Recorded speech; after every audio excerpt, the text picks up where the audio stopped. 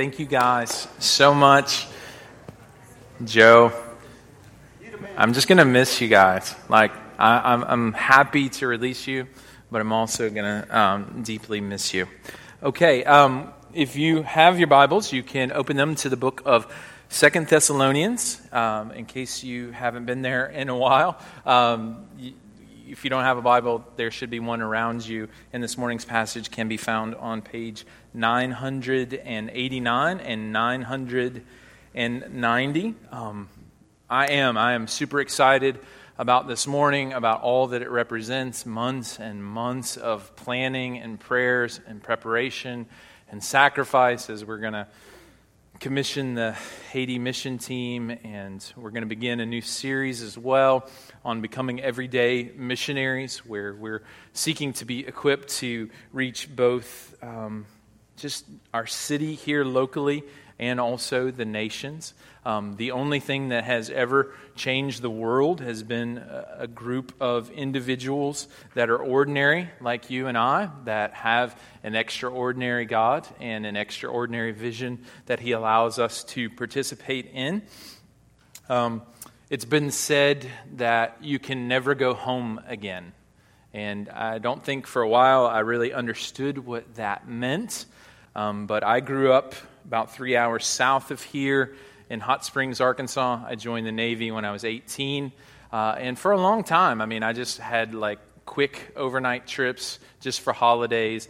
But as we've kind of relocated back to northeast Arkansas and traveling back to see my family, we've had the joy of just beginning to see my city through new eyes a little bit. And so I never did many of the tourist kind of things because that was my hometown. But actually Hot Springs is a beautiful place with lots of fun activities to do. And so we've had the privilege of doing that. But just going back also, I think as a pastor and as one that maybe has studied a little bit, I've begun to see maybe the church landscape a little bit differently. And so I want to tell you a little story. I wasn't a Christian, when I grew up, and probably my experience with church was probably a big part of that. I went to a lot of Pentecostal-type churches, which some of them were very healthy and growing and vibrant, and some of them were just off the wall and crazy. And so it was the off the wall and crazy ones, I think, that gave me pause. But my mom was very dialed in, I think, as a Christian. She's just a lady that loves Jesus, and she would go anywhere and everywhere that people were gathered in the name of Jesus. And she kind of had a pulse on what was going on in the Christian community. And so I'm going to guess I'm probably 13 years old. I'm not driving. She's driving at that point. She's driving me to school, and there's this church that's kind of on the way to my school, and it's kind of just off in the corner. And I asked her one day, it's like, what's going on with that church? And we began to just talk about it a little bit. So you fast forward maybe a couple of months on down the line. I just kind of hear her in casual conversation talking to a friend on the phone that church thought that Jesus was going to come back on Saturday. And so, as a 13-year-old, I was streetwise enough to know that probably wasn't going to happen, but I was a little bit nervous that actually might take place. And so in my 13-year-old mind, all I could say is, okay, these people are they're gathered there at the building just waiting for Jesus to return. They've probably got out lawn chairs and suntan oil, and they are just waiting, for the return of Jesus. And then, obviously, this was when I was 13, so I don't think that actually happened. And I guess they read, I think at this time there was a couple of books going around. 1988, there were 88 reasons that Jesus will return in 1988. And then when that didn't happen, there was a follow-up volume called 89 Reasons Why Jesus Would Return in 1989. And then they just gave up. But these folks were absolutely sincere. I don't say that, obviously it's a little bit humorous, but what was going on in their hearts was the same thing that's going on in the book of 2 Thessalonians, and it's honestly the same thing that can take place in our hearts as well. It's a misunderstanding of hope, right? I mean, they were certain of Christ's promise to save people and to return to earth, and so their natural inclination was to kind of kick back and wait for that to happen, right? And that can be our instinct as well, because we've received this good news, because we've received forgiveness, because community is a gift and it's sweet. We can think, because we have this sure and certain hope, that just means that we just need to be here and we need to gather in our holy huddles and just camp out and wait for Jesus to return. But honestly, like as we are going to look at the book of 2 Thessalonians this morning, a well-functioning hope actually leads to missionary zeal and missionary activity.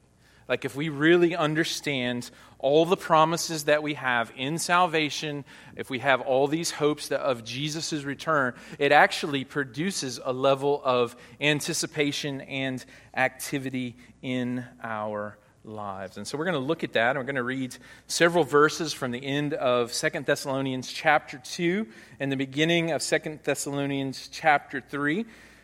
So if you have your Bibles open, would you stand with me? We're going to read chapter 2, verse 13 down to 3, verse 5. But we ought always to give thanks to God for you, brothers, beloved by the Lord, because God chose you as the firstfruits to be saved through sanctification by the Spirit and belief in the truth. To this He called you through our gospel, so that you may obtain the glory of our Lord Jesus Christ. So then, brothers, stand firm and hold to the traditions that you were taught by us, either by our spoken word or by our letter. Now, may our Lord Jesus Christ Himself and God our Father, who loved us and gave us eternal comfort and good hope through grace, comfort your hearts and establish them in every good work and word. Finally, brothers, pray for us that the word of the Lord may speed ahead and be honored as happened among you, that we may be delivered from wicked and evil men, for not all have faith, but the Lord is faithful. He will establish you and guard you against the evil one. And we have confidence in the Lord about you, that you are doing and will do the things that we command. May the Lord direct your hearts to the love of God and to the steadfastness of Christ. This is the word of the Lord. Thanks be to God. You may be seated. Let's pray.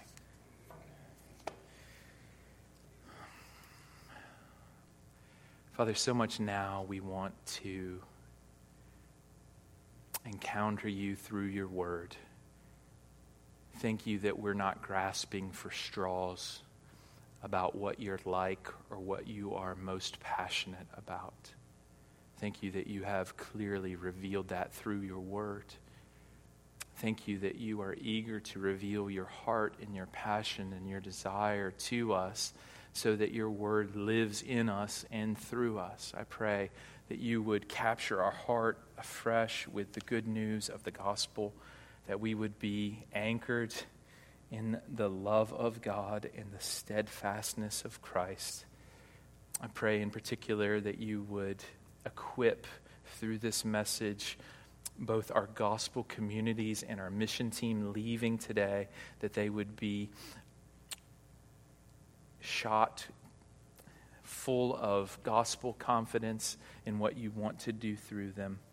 To do that, we need you to send your Spirit. I need your help to proclaim this word to these people that I love. In Jesus' name, amen. So if you haven't been in the book of 2 Thessalonians in a while, that's okay. This is Paul's second letter to a church in Thessalonica. If you are not familiar with their story, they were a group of people that pioneered the fear of missing out, right? I mean, so 1 Thessalonians is a book where they were afraid that the people that had actually died, that they were going to miss out on the benefits of the second coming of Jesus. So Paul wrote them the book of 1 Thessalonians to encourage them to say, listen, really those people that have died in faith in Jesus, they're the ones that are going to be leading the victory parade when he comes back. That's basically the message of 1 Thessalonians. And the message of 2 Thessalonians, there's this group of false teachers that broke in, and part of them are saying that Jesus is already returned, so people are quitting their jobs, just like I said in the beginning, so people are just idle and they're standing by. And then there are other people that are, they're also breaking in saying that Christ would return, and they were feared that they missed out, and so they were terrified and they were afraid and they were scared and they needed comfort. And this letter not only provides comfort to this church, but it also says, hey, I'm going to embed in you something better than just a word of comfort. I'm actually going to tell you how the return of Jesus Christ can actually motivate you to fulfill all the things that God has called you to do. Ultimately, a well-functioning hope that we have does not lead to escapism, but it leads to engagement, right? So the Thessalonians, right, they were looking for a one-way ticket out of this world, right? I mean, they were looking to be launched out of this world, leave behind a pile of clothes and see what happens, right? I mean, they were waiting for their ticket to get punched, right? But what Paul is saying in the midst of all of that, even though we have this grand and this glorious hope that Jesus Christ is going to come back and he's going to make everything new, it doesn't lead to escapism. It actually leads to engagement, right?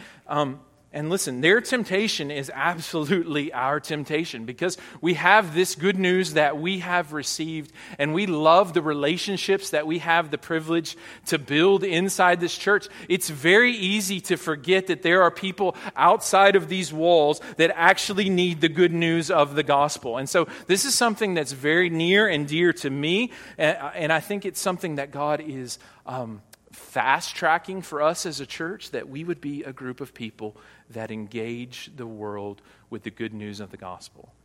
Our prayer as a church is that our treasure that we have would be the treasure of our city, right? And I know for each and every person in this room, there are people that you are desperate to meet Jesus. This idea of Christ coming back to earth, this hope that we have, actually begins to build a desire to see people come to know and put their trust in the Lord. So not only is Paul writing a letter to comfort them, because, I mean, anytime Paul speaks, you're going to get part of his DNA.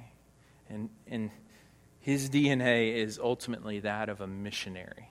So what we have at the end of chapter 2 and the beginning of chapter 3 is really the DNA of a missionary movement, because that's what we're praying that we are as a church. If we're not a movement, right? If we're just a gathering of Christians. Now, I want you to imagine this. This should terrify us. If no one that's a Christian ever comes to this building ever again, what would happen to this church?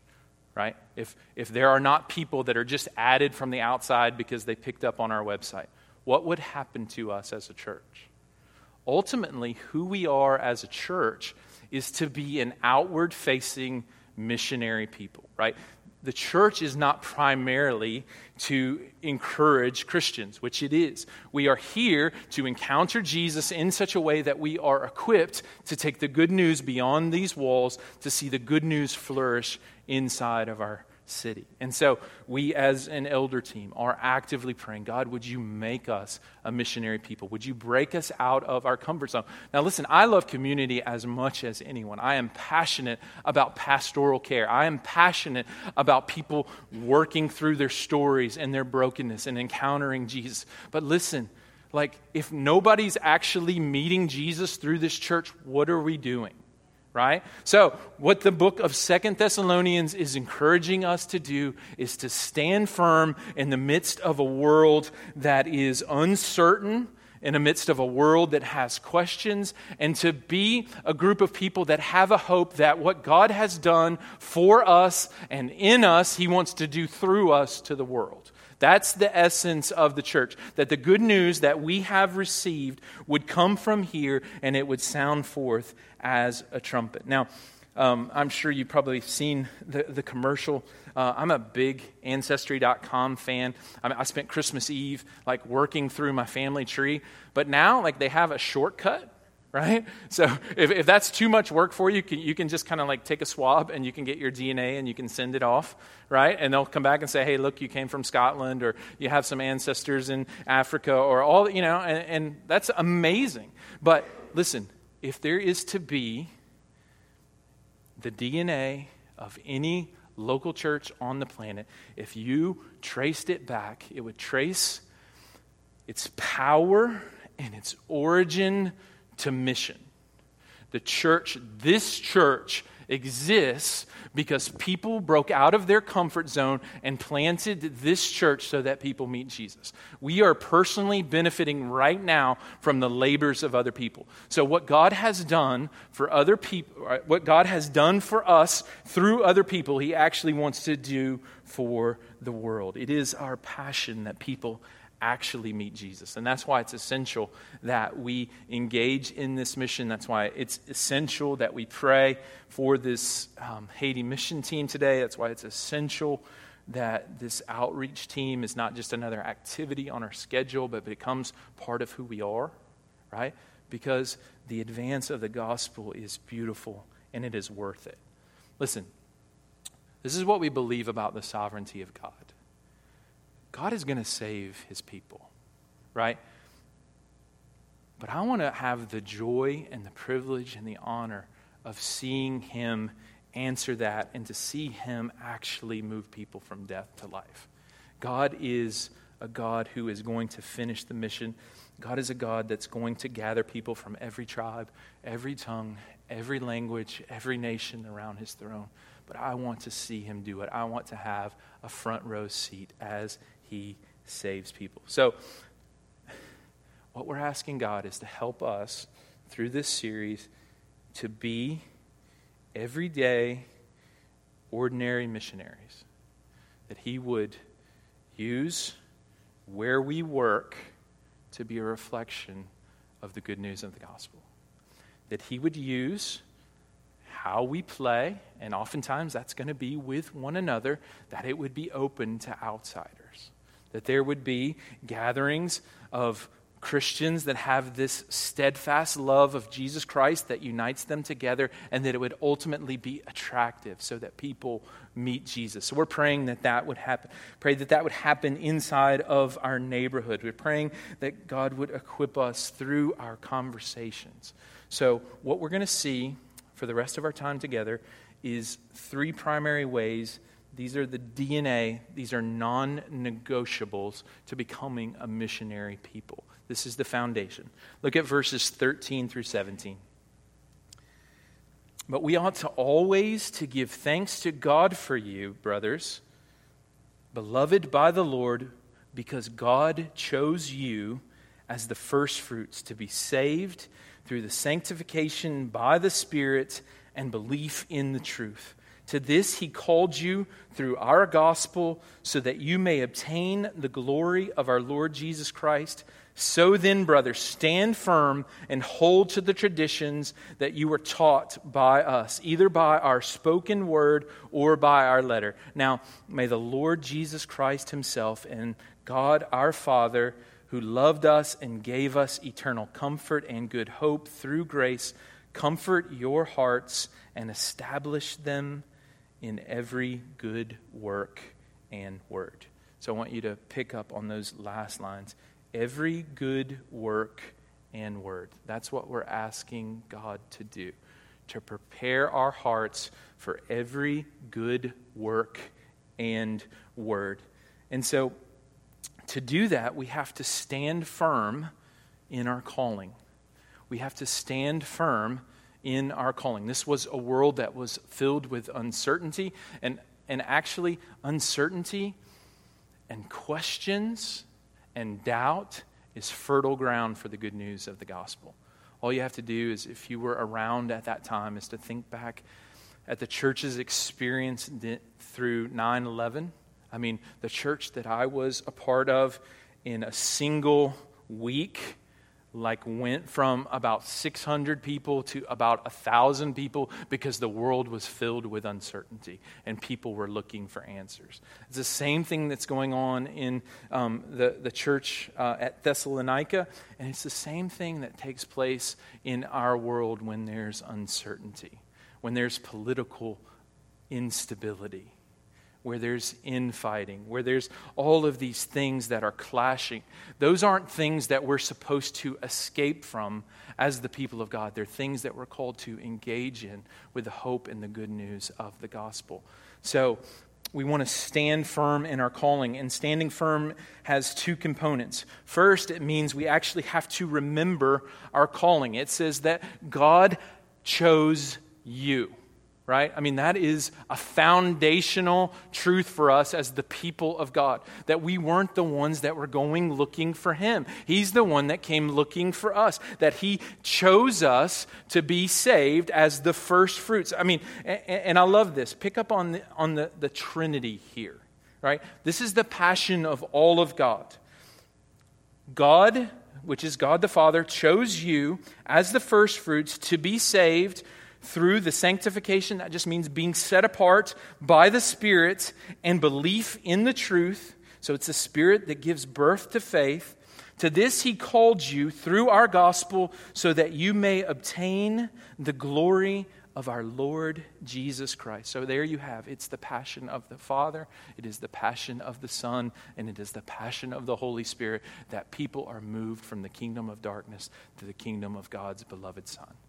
If there's one thing that God is about, it's about saving sinners like you and me. That's the good news. That's the foundation. So standing firm means remembering your calling, and it also means being established in every good word and work. Look at verses 16 and 17. Now may the Lord Jesus Christ Himself and God our Father, who loved us and gave us eternal comfort, and here's my favorite phrase, and good hope through grace, comfort your hearts and establish them in every good work and word. So how are we going to be established in every good word and work? It's through the eternal comfort that we have received from good hope through grace. Our gospel story, our gospel experience is the fuel of missionary activity. It is impossible for very long to give away what we do not possess. And listen, we have good hope. We have a God that chose us before the foundation of the world to be holy and blameless and spotless before Him. And then He sent the Spirit to open our eyes where we were blind and we were dead in our trespasses and sins. And then He made us alive and gave us the gift of faith so that we could believe. That is an amazing truth, that God came looking for us. As we are more aware of that and we remember that, it's not just bringing it to mind, it's remembering in such a way that we rejoice in it. And that's why worship is so important to us as a church. It's one of our foundational DNA beliefs that worship is the fuel of missionary activity. We have to believe this in such a way that it affects our hearts. So our experience of hope and grace is the fuel to see other people experience this kind of hope and this kind of grace. It's not a throwaway phrase to say grace changes everything, right? If we're going to be a group of people that reach other people, grace must become a functional reality for us. Now, it's easy for us to believe the lie that we're not good enough to share our faith. Maybe we're not gifted enough. Maybe we don't have all the right answers, and we can talk ourselves out of being witnesses for Jesus Christ. I think that people might be hostile. But the truth is, most people don't have too much good news in their life. Like, most people are open to hearing about the good news of Jesus. Now, God is not calling us to win an intellectual argument. And if you are arguing with people, I would encourage you to stop. That's not what we're here to do. People may or may not agree with the truth of who Jesus is and the implications for our lives, but they cannot argue, especially in this postmodern world, with your own story. So that's why it's vital that we actually experience grace. Now, I adopted this from Louis Giglio. I cannot improve upon it. But he talks about how to share your story in a way that's winsome. So he did something like this, and I'll make it my own. I love barbecue. I love all kinds of barbecue. I love Texas barbecue. I love Kansas City barbecue. I love North Carolina barbecue with vinegar-based sauce on the top. Maybe put some coleslaw on it. I love ribs that have been slow-baked over a grill and a spit for 12 hours and then maybe lightly dusted with some sauce. I love the contrast of barbecue beans, a little bit of sweet, a little bit of heat. I love Texas toast to kind of bring it all together. Potato salad, right? Now listen, nobody can argue with the fact that I love barbecue. Sadly, you may be a vegan, right? But listen. I weep because you're a vegan. But I love barbecue, right? You have a unique story. You have a unique testimony where God has reached down into your story, and it is a gift from Him, right? A story that you don't have to be ashamed of, a story that won't change whether somebody that works with you or somebody that you encounter at the pool this summer disagrees. All you have to say is, this is what God has done for me in and through Jesus. That is our good hope through grace. Don't have to win an intellectual argument, but we do have to share our experience of grace. Now, as we do that, that begins to build a culture, right? And this is the saddest thing about being a citizen of this city, is that it is a foreign experience to talk about Jesus in a meaningful way, right? Because everybody knows Jesus, He's assumed, right? So we just talk about Him in real abstract terms instead of, no, He's changed everything for me. So to begin to change the atmosphere inside of us, we have to become a group of people that want to talk about good hope and grace. Which brings me to my next point, praying for a rapid growth of gospel advancement. Look at chapter 3, verses 1 through 5.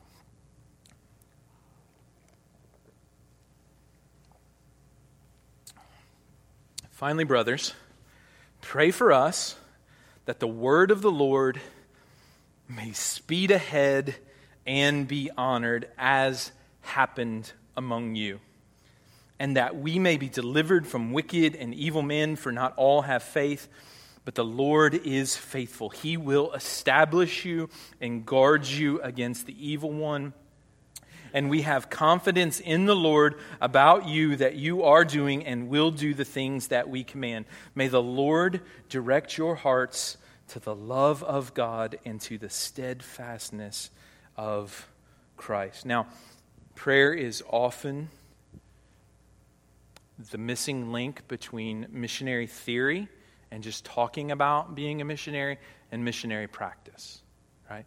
So Paul is saying, I want you to pray for me that the word of the Lord would speed ahead and bear fruit just like it did among you.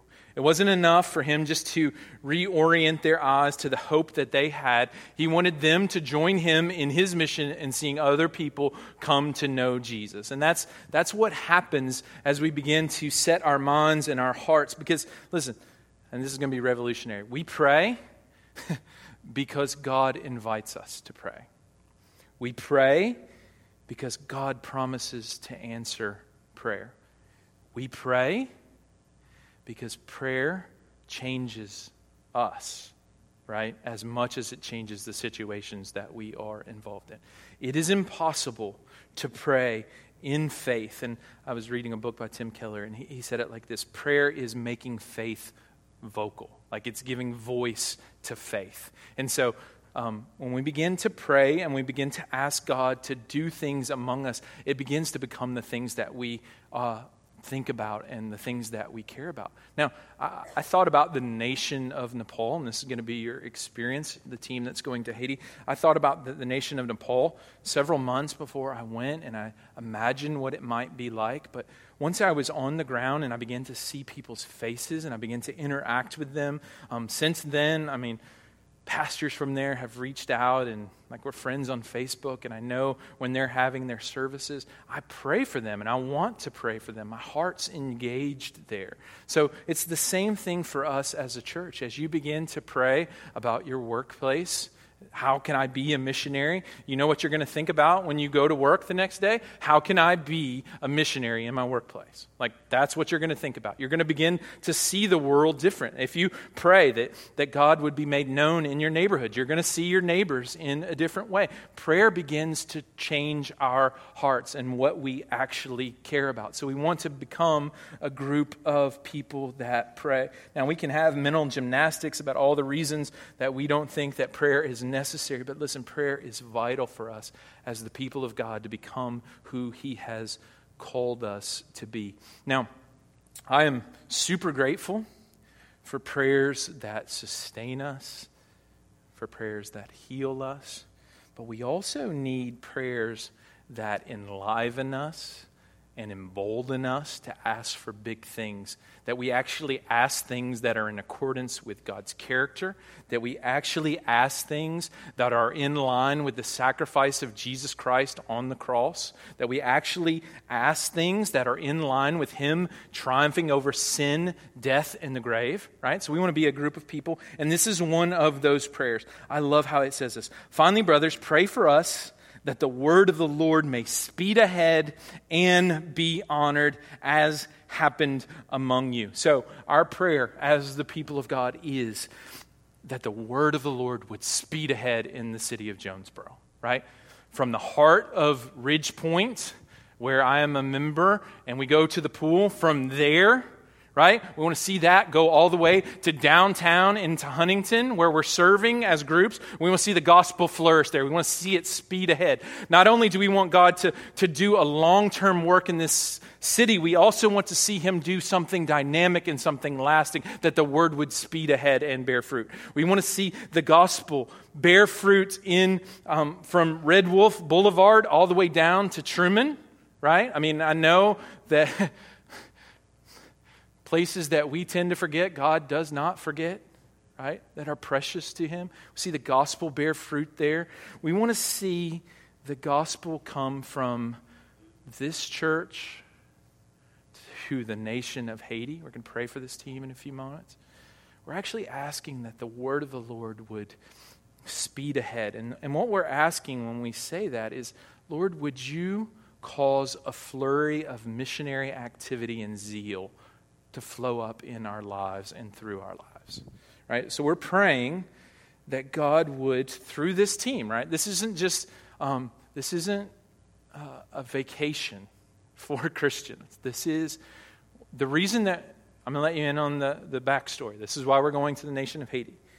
We as a church have a passion for orphan care. So we want to be involved in a nation where we can directly affect orphan care. Also, we are passionate about churches that plant churches. And so we're looking for open doors where we can plant churches in the nation of Haiti. So we're praying that, obviously, that people meet Jesus through this trip, but we're praying that long-term Because we're in this for the long haul. That long-term relationships would be formed so that generations from now, that nation is different. That's what we're praying. So I want to go ahead and invite the Haiti mission team to come on up. We are going to pray for you. So grateful for you all.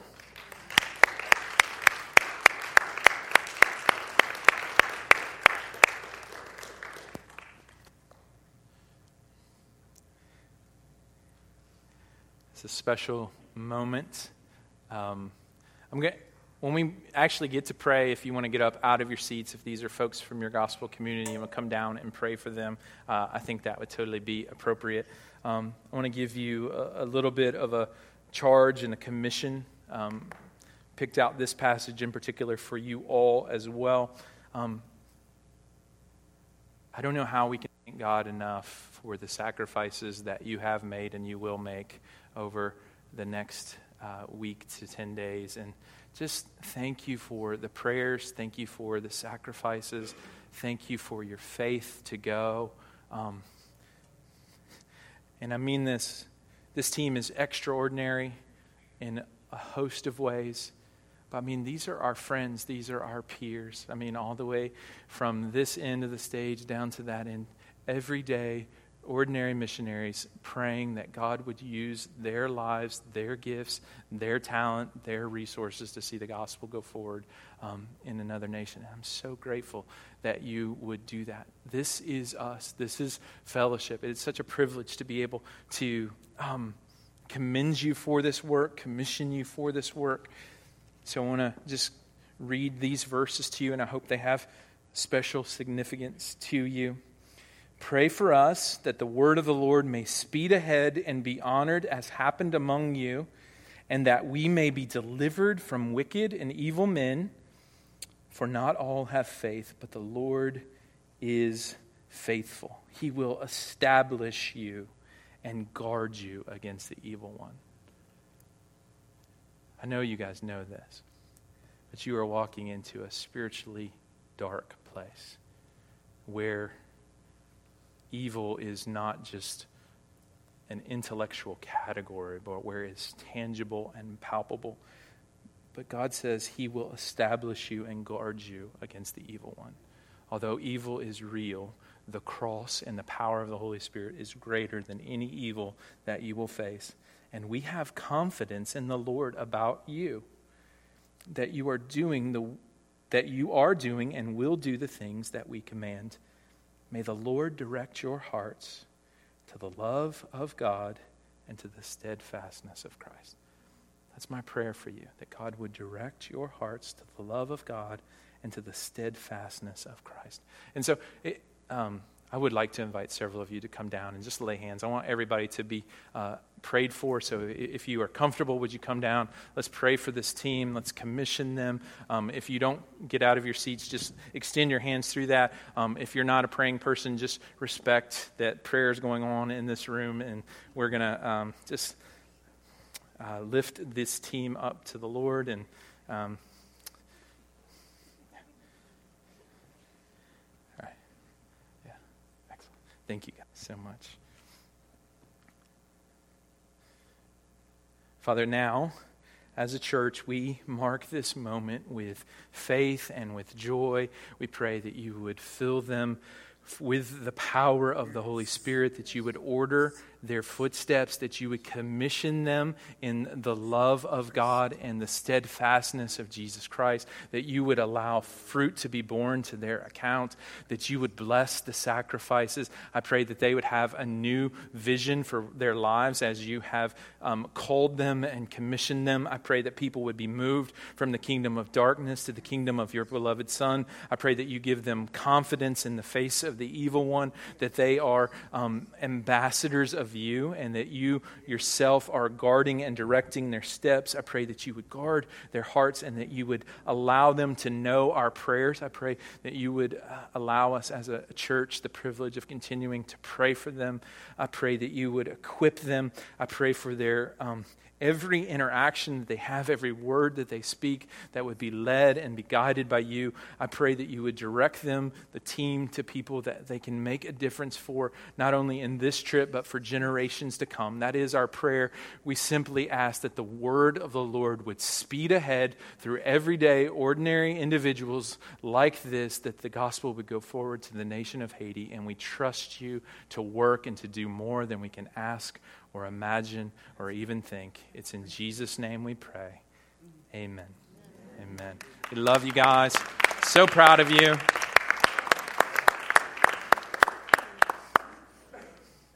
So proud of you. So good. Excellent. Thank you.